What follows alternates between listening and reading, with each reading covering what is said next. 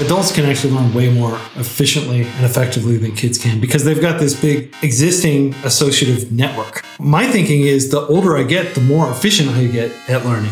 Hello and welcome to the Scrimba podcast. On this weekly show, I speak with successful developers about their advice on learning to code and getting your first junior developer job. I'm Alex, and today I'm joined by the founder of Free Code Camp, Quincy Larson.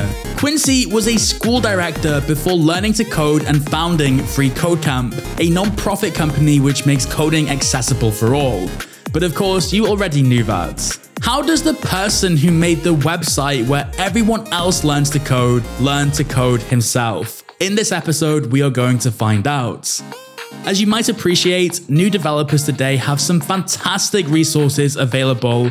Resources like Free Code Camp, resources like Scrimba.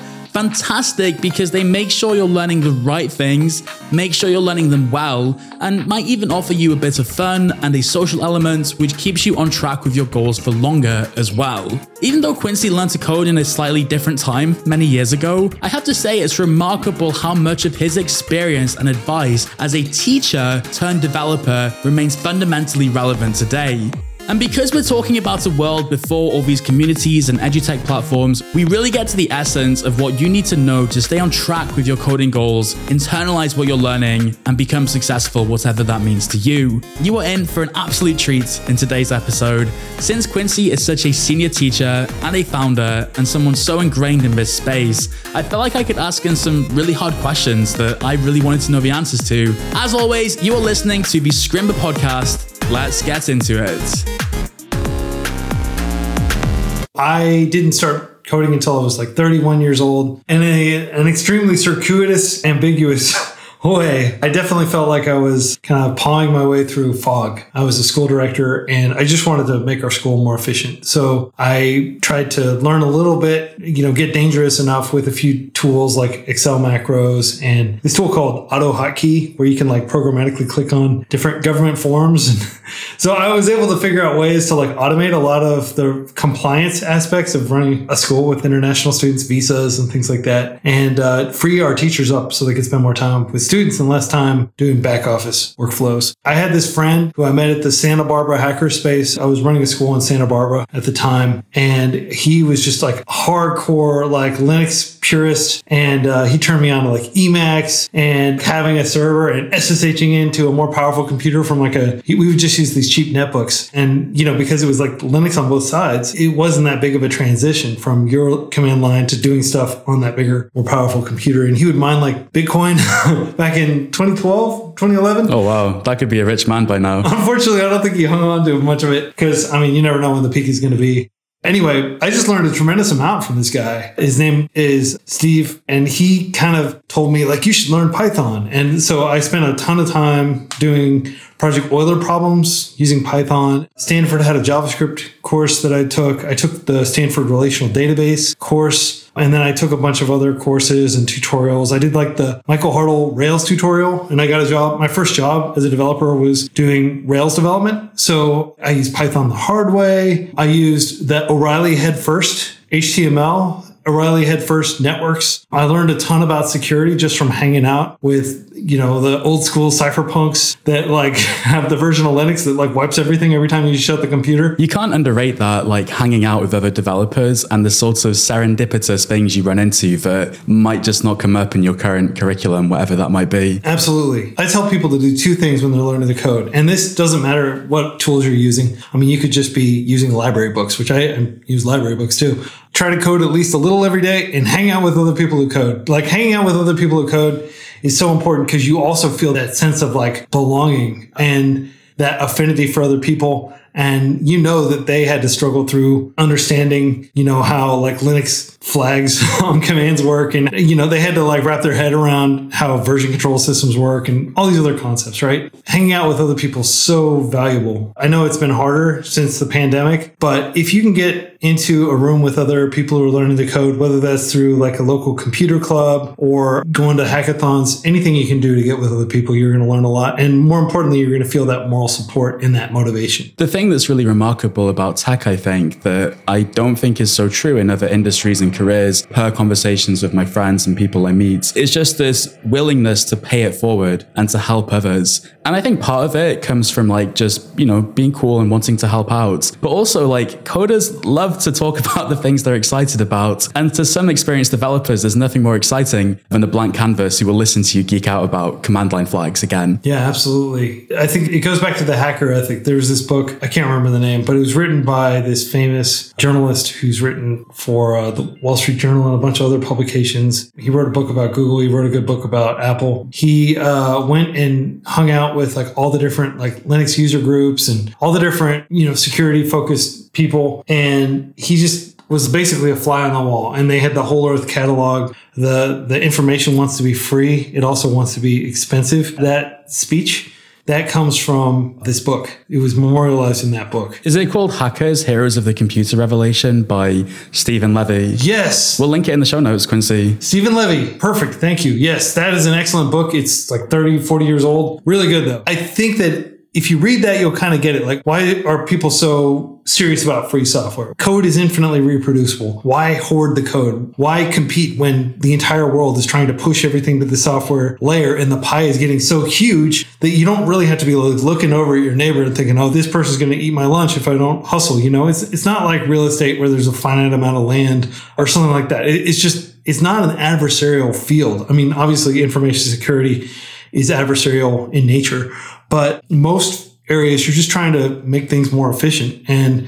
that generates more economic activity, and ultimately, more people can get into the field. So I would attribute a lot of the collaborative nature to that ethos, the hacker ethic. I never really thought about that, to be honest. And the fact that this book is pushing 40 years old and still relevant today, I think sort of proves how baked into computer software things like free and open source are, collaboration.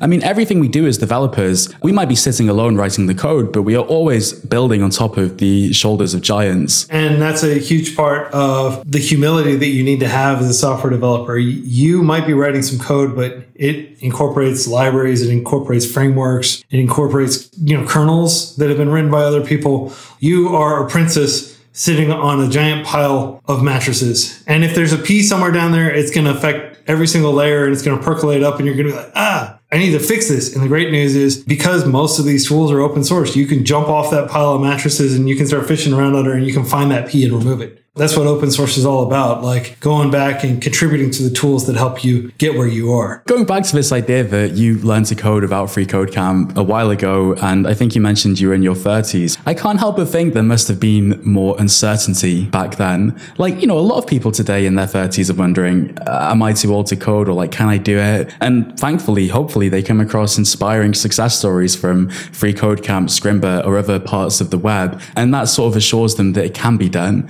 Was there any sort of assurances that you could be successful at this? Because, there were surely less stories to look at and people's footsteps to follow. I did have a friend she was a teacher. I think she was teaching like Latin or something at a high school. And she was 55 and she just started doing Coursera. There's this big 2-part algorithm online course that she took through Stanford. And she took a bunch of other stuff and she was able to get through the coding interview and she got a job as a software engineer at Apple. For a 55-year-old woman to get a job as a software engineer at Apple after just teaching, basically, that's pretty okay. I think me as a white male who's like only 31, I don't think it's that big of a deal. People ask me all the time. It's one of the most common questions I get. It's like, oh, I'm 26. Or sometimes people will approach me when they're like 17 or 18 and they'll be like, oh, all the other kids in school have been coding for years. And like, I don't even know how to do HTML and CSS. And I just tell them, look, with a year or two of consistent effort, you can get close to where they are. It's the 80-20 rule at work. You learn approximately 20% of the stuff you need to learn out there, and you can do 80% of the stuff that people that have maybe close to 100% of the skills would be able to do. You just need to learn a few key things, and that will give you what you need to get your foot in the door at a company. And then the real learning starts once you get a job and you're working on a team and actually maintaining like a large legacy code base and things like that. But, I speak from a position of relative privilege. I had saved up a lot of money for a teacher and a school director. I'd saved like basically half of everything I'd earned for like 10 years. So I had this kind of nest egg. It was only $150,000 US, but that's a lot of money. And that's what I was like, okay, I'm just going to use some of this while I'm learning to code. And within 9 months, I was able to get a job as a software developer. My wife still had benefits through her company. So there was never any real risk. Again, not everybody's in a position where they can just drop everything and, go to hackathons every weekend like I did. And that's one of the reasons we developed Free Code Camp, is an acknowledgement that like, hey, I did it in 9 months working full time. But for most people, it's probably going to take closer to 18 months, maybe 2 years. And they're going to be doing it 30 minutes a day and then maybe like 3 or 4 hours a day on the weekend. That way, they don't have to incur the risk of leaving their job. And in the US, it's a very real risk that you're going to have some sort of health complication if you don't have health insurance. You want to make sure you always have health insurance just in case something happens. So it's particularly precarious here. But everybody's situation is different. Some people are taking care of a parent who has a disability, or they've got kids, or they just themselves have some form of disability or mental health issue that prevents them from being able to sit down and just crank through tons of learning resources. So everybody's going to take a different amount of time, which is one of the reasons Free Code Camp is completely self-paced. We focus a lot on accessibility, making sure you can do it with the screen reader, making sure everything works offline, that you can run things locally, just to adapt to people's circumstances. Because I was that like 1% of people that like could actually just drop their job and do that. And most people are not in those situations. I guess as a teacher, you were probably pretty well equipped to teach yourself coding. Yeah, well, I knew a lot about how people learn from helping adult learners, specifically adults. I don't have like teaching kids experience. Almost everybody I taught was engineers from Brazil, doctors, physicians from India, physicians from Saudi Arabia. Obviously, India, they speak English natively, so not very many of my students were from there. By the way, when you say adults, like what kind of age are you talking about? People in their 20s and sometimes in their 30s and 40s. People who were coming over to the US and needed to get a graduate degree, and they could attend our program and do that in lieu of taking standardized tests. So that was appealing for people that didn't want to like cram for like the TOEFL or the IELTS course. They could take this intensive English program and then transfer into the university that way. What were some of the like study techniques and approaches that really helped adult learners that you applied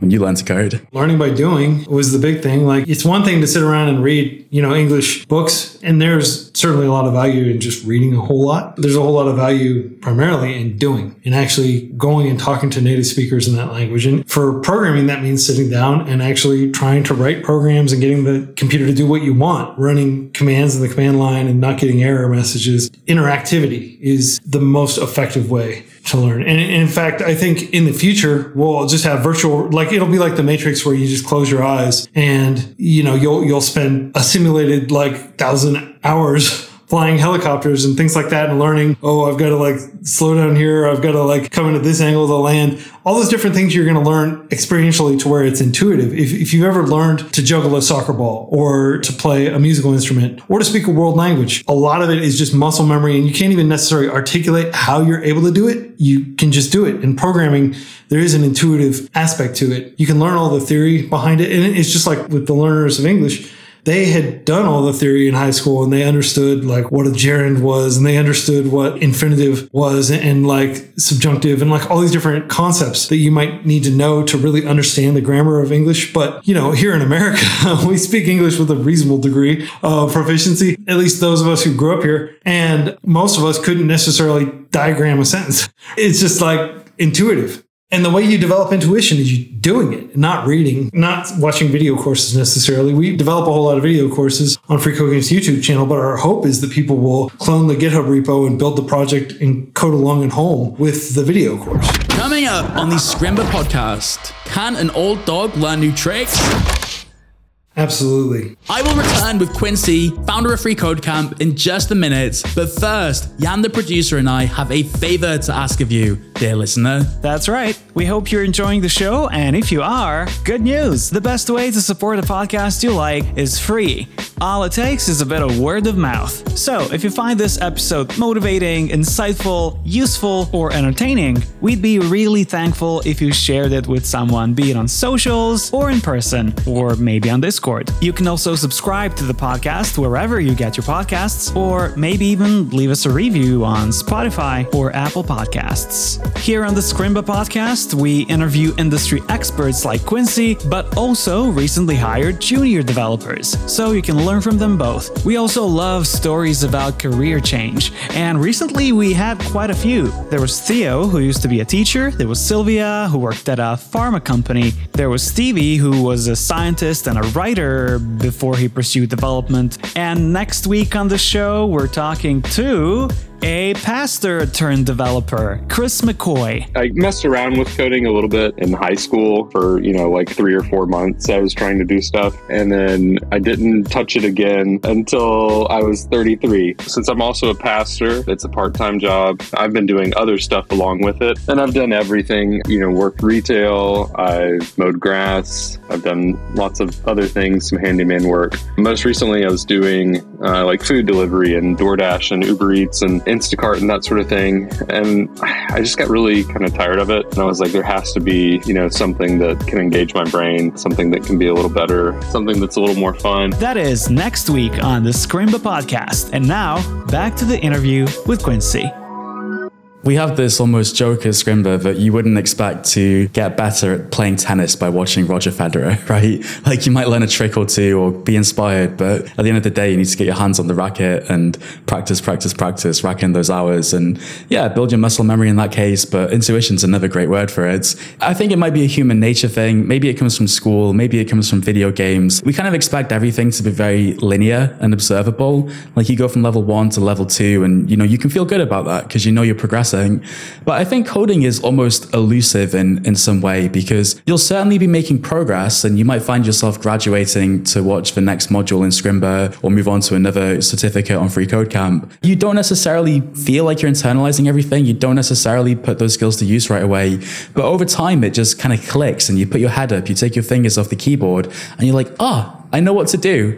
And there was nothing linear about it. You just kind of find you arrive one day. And, for all the overthinking you might have done up until that point, wondering if you can do it, wondering whether you're on track, you just had to trust the process a little bit, right? Absolutely. Programming, though, does offer plenty of opportunities to get humbled, even when you think I'm well beyond having to struggle with this type of problem. But, actually, maybe I don't understand it as well as I thought I did, What I often tell people is programming specifically, you need to be a very humble, circumspect person because by definition, you're always working on new problems that you haven't solved before because code is infinitely reproducible. If you'd already solved a problem, you could just reuse your solution from the previous one. So you're always pushing the frontier of your knowledge a little bit farther and having to learn new things and try new things. So as a result, you always kind of feel like you're learning. Being a software engineer, your core job description is not coding, it's learning. Are you of the opinion that learning by doing, essentially, kinesthetic learning, I guess it's called, is specifically good for adult learners? If you think about the adult brain, and when I say adults,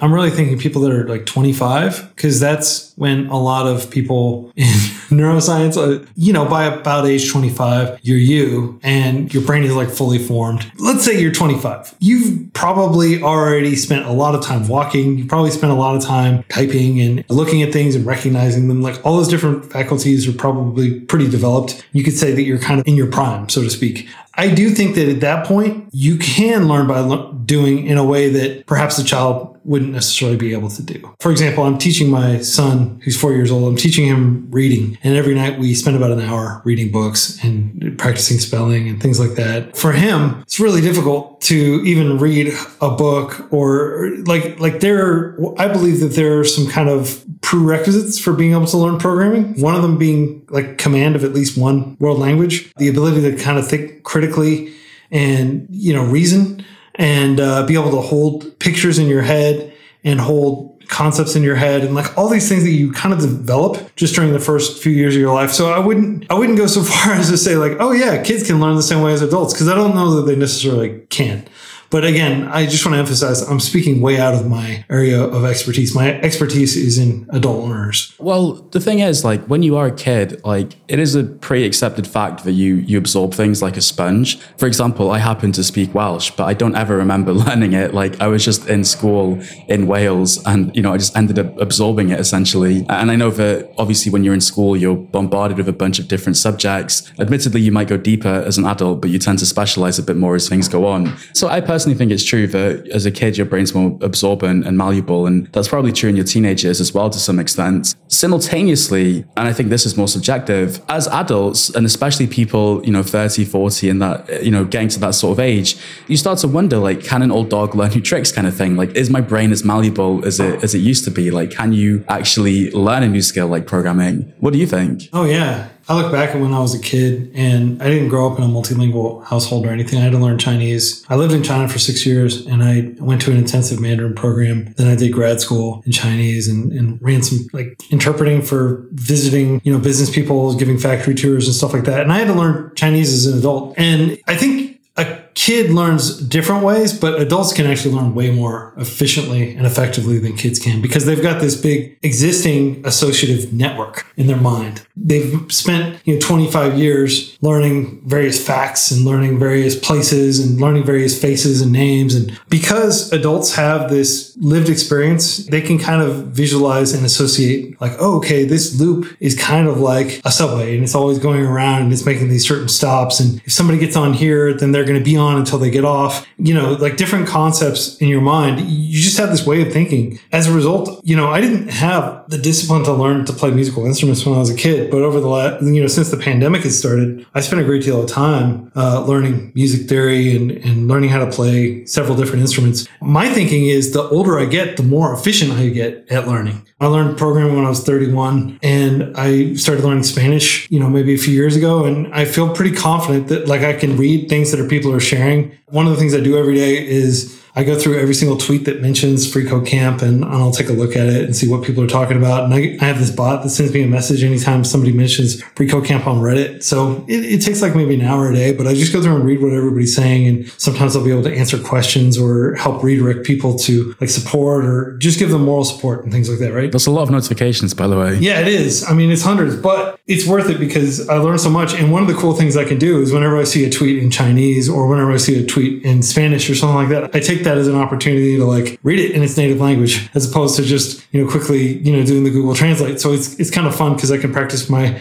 foreign language skills as I'm reading through there. Analogies are so great for teaching as well, because you are attaching to some existing knowledge, but just reframing it a little bit. Like a kid wouldn't have that existing knowledge with which to understand the analogy in the first place. But the older you get, the more domains you understand, the more opportunities there are to learn that way and parlay your knowledge. Absolutely. Yeah. Just your brain is an associative machine. The way that it stores things and the way that it accesses things and the way that it interprets and processes the surrounding world is through association. The more books you read, the more experiences you have, the more people you meet, that all kinds of feeds into this big machine. And if anything, personally, my learning has accelerated. Now, worth pointing out that I'm getting 8 hours of sleep every day, and I've got a very balanced diet and I exercise every day. And I don't have to take any medicine. I have to take vitamin D pills because I don't go out in the sun without SPF 100, just because I'm paranoid about getting skin cancer and stuff. But, other than that, I don't really have anything stopping me. I just wake up and I feel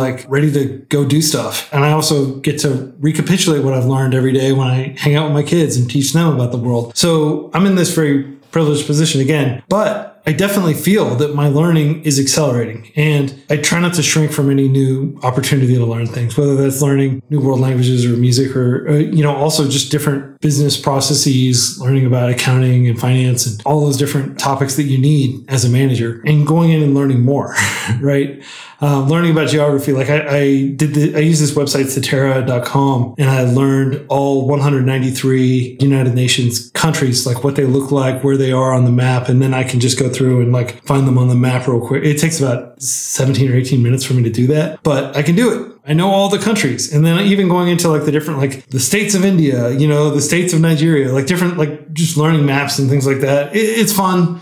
And it's kind of a dumb human trick if somebody mentions they're from this province and I could be, oh, okay, that's in the Southwest, And also whenever I meet somebody and they're from a place that I haven't heard of, I read the Wikipedia article. There's this great YouTube channel called Geography Now. And they've got a video on every single country in the world. And you can learn, I met someone from Senegal the other day. So I went and watched the Geography Now on Senegal. I think a big part of continuing to develop as a human being and reach your full potential is just keeping up that momentum, not like saying I'm just going to veg and like I don't drink alcohol or anything like that. I think alcohol is one of the worst things you can do to your memory and to your learning, and it puts parts of your brains to sleep. It doesn't necessarily kill brain cells. And it affects your sleep. And if you don't sleep and rest, you can't syndicate knowledge, and that has a knock-on effect for sure. Yeah. So like basically everything I do is geared around like how can I learn faster? How can I be more knowledgeable? Toward the end of my life, I want to be like that old kind of like elder person in the community that people can approach and who has seen some of these patterns before and can recognize like, oh, this is likely to happen based on this. Here's the thing, Quincy, like, I think it's fair to say you're a master teacher. It sounds like you're on your way to becoming a master learner as well. Like, this is obviously something about which you're very passionate. But, that is your personality, right? I think that's awesome, obviously. And it's actually quite similar to my personality, by the way. Like, I'm ever curious, always learning. I quite like the idea myself of being the wise elder at some point. But I also recognize, and this is something I've maybe made a mistake with in the past, is like, I assume people are a bit like me in that respect, and they are going to approach learning with the same tenacity, when actually a lot of new developers I meet, they maybe just don't care as much. Like, it's not to say, it comes back to this idea of coding and passion, and do you have to be a passionate coder? And the truth is, to achieve a job which pays you a materially more amount that can change your life and maybe affect your schedule, allow you to play with your kids more, spend more time doing the things you want, you ultimately have to solve a problem for an employer and build these practical skills. And I'm kind of curious to hear your take. I know that you're extremely passionate about learning, but what would you say to someone who's maybe listening to you thinking, oh, I don't know, Quincy, that does not sound like me at all? See if you can cultivate curiosity and empathy and all those other virtues that have been installed in most cultures, I think, historically. But it's totally fine to just want to be able to be productive and put in good work and get paid and go pursue your other interests. Like if you're really interested in travel, or if you're really interested in just making sure that your kids have plenty of food to eat, or buying a home for your parents, whatever it is that your goal is, programming can be a means to an end. The main thing with programming is because it's so powerful, I do think it's important that people are ethical and that they do think about what they're doing. Nobody wants to be creating something that is a net negative for society just to get a paycheck. So I'd say as long as you feel that you're a good person and you have good intentions and that you do care about other people and you're not just like some sort of narcissistic sociopathic person that just wants to like maximize their own utility to everyone else's detriment, like please become a developer. Those other people, you can go into like law or something. But I do think that because the field is so anchored around learning, you should be a naturally curious person. And I don't know if you're going to necessarily be able to like hang in there if you're the kind of person that just kind of like checks out on Friday night, watches some Netflix and like doesn't really do much. Because again, I hope this doesn't sound like harsh or dismissive or anything, but this is a field for people who do care and who do want to wield this power that is the ability to bend machines to their will. At the end of the day, that's what you're doing. You're telling a machine what to do, and machines will do whatever you tell them to do, right? You can do a lot of damage if you're not a good person. So only chill people, please. Do you think that anyone can learn to code and be a successful developer? Any sufficiently motivated person can learn to code. I like that. I mean, I've seen people overcome all kinds of significant disabilities, like blindness being a very substantial one, for example. And yet there are many developers who are completely blind who work in the field. You can overcome a lot. There are things that I don't think you can necessarily overcome. I've never met a developer, for example, who had like substantial chromosomal disorders like Down syndrome or anything like that. So I don't want to pretend like, oh, it's okay that you have XYZ. You can overcome that. The reality is people may just not be able to do it despite their heart being in it, their motivation. But I think that for a vast majority of people out there who are likely to doubt their ability to become a developer, they probably could if they put in sufficient sustained energy to do so. I also wonder about people who question their own approach to thinking. Earlier, you said, for example, that someone who has good problem-solving skills might make a good developer. How would you sort of evaluate your own temperament and personality and approach to things? I'm not asking this for any gatekeeping purposes by any means, but I do think it's useful knowledge for anybody considering this path or maybe on this path to sort of understand a little bit about what they're in for and what things they might have to compensate for if they perceive it to be a weakness, or maybe something they can double down on if through your answer they identify it to be a strength, for example. Everybody has their own innate proficiencies, I guess. Aptitudes. I think that's the word I'm looking for. And aptitude is as much perceived as it is observed. Like, a lot of people think, oh, I'm an auditory learner, so I should learn using audiobooks. And it quickly becomes like a self-fulfilling prophecy. Like, of course, you're better at learning that way because you've put in the most time learning that way, right? I think aptitude, unless you're talking like extreme aptitude, like you could argue Einstein, for example, had like superhuman aptitude in terms of being able to like think abstractly or something like that, right? But I think for most purposes, people are more or less the same, and a few, extra percentage of effort can overcome a few percentage of aptitude, if that makes sense. So you can probably overcome it if you're serious about it, and it may not even be a thing. Like, for example, I had a lot of ear infections when I was a kid, and like I always presumed like I wasn't going to be able to do music because like, oh, I can't hear very well, but it hasn't really been an issue. Also, like I'm functionally blind in one of my eyes, and I always thought, oh, I'm not going to be able to appreciate like 3-dimensional like VR headsets or anything like that. But I haven't really found it to be that big of an issue. It's pretty cool that the human body is so plastic, the brain is so plastic. It's really like learning to code is more of a motivational challenge than anything. If you have the will to put in the time and energy, and it's very much a tortoise beating the hare type scenario. Like I meet people all the time who seem like they're kid prodigies, essentially, and that they're going to be like the next big developer. This kid may very well be the next Dane Abramov. We've got like this 14-year, I think he's like 15 maybe, in the Free Code Camp community, and he's creating these like in-depth tutorials on machine learning and stuff. You can watch them on the YouTube channel. But like, I really, really hope that kid doesn't burn out, because I've seen that so many times. I've seen people who are hares who just explode out of the starting gates. And then at some point they get distracted, or they just lose motivation, or they're beset with mental illness, and everybody just ends up passing them. As long as you're in it for the long haul and you pace yourself, I genuinely believe you can exploit the 80-20 rule, and you can basically be a good enough programmer to be able to become a senior developer or tech lead, engineering manager, whatever it is you want to do. I am not a great engineer by any stretch of the word, but I was able to build the Free Code Camp code base and get momentum around the project. And I still have enough skills that I can help maintain the project. Although usually I do that through open source contributors. Like you won't see me doing a lot of code contributions. I'm pretty rusty, frankly. I'm kind of focused on running the organization, but yeah, you'll get there is all I'm saying. Don't let yourself get discouraged. You have a power that nobody else has, which is to completely deflate yourself and completely resign yourself to a fate when nobody else can tell you you're not going to make it, right? Like they can tell you that. And plenty of people told me that. I remember very many people telling me, oh, you should stick with what you're good at. You're like this school director and you're running this school and everything's great. Like you should just keep doing what you're doing. And you know what? Like if I'd stayed in that school that I was running, it would have gone under when COVID hit, and COVID hit and, the school went under. There's an illusion of security. There's an illusion of safety. It's always going to feel like I'm so good at this. Even though I see this hill that's higher, I'm going to have to climb down this hill if I want to climb up that bigger hill.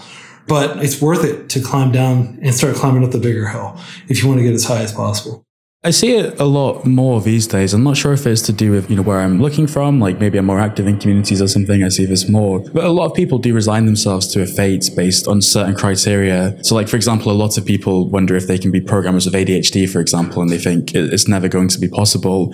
But thankfully, we have enough success stories that we know that's true, right? Like there's even a whole subreddit dedicated to programming with ADHD. The reason I mention ADHD specifically is because I think the number of diagnoses and things have increased a lot in recent years, as awareness has improved, rightfully so. And what you find is that a lot of developers actually have ADHD, and there are some things about ADHD that cause them to levitate towards programming. But had they suspected or known they had ADHD in the first place, they could have resigned themselves to a certain fate, as you put it, and they could have counted themselves out. Another thing I've heard about in the past is like athletes, they as teenagers and young adults, they train vigorously, and it's only a few years into their career, once they're already champions, that they happen to learn they're asthmatic, or they only have 80% lung capacity or something. But had they known that before they'd even started, they might have counted themselves out completely. Yeah, absolutely. And to some extent, I think it was a blessing to a lot of people. It was obviously a curse in many ways, but the fact that like we didn't necessarily diagnose a lot of those issues because, it could be that like somebody took the guitar out of Elvis's hands and said,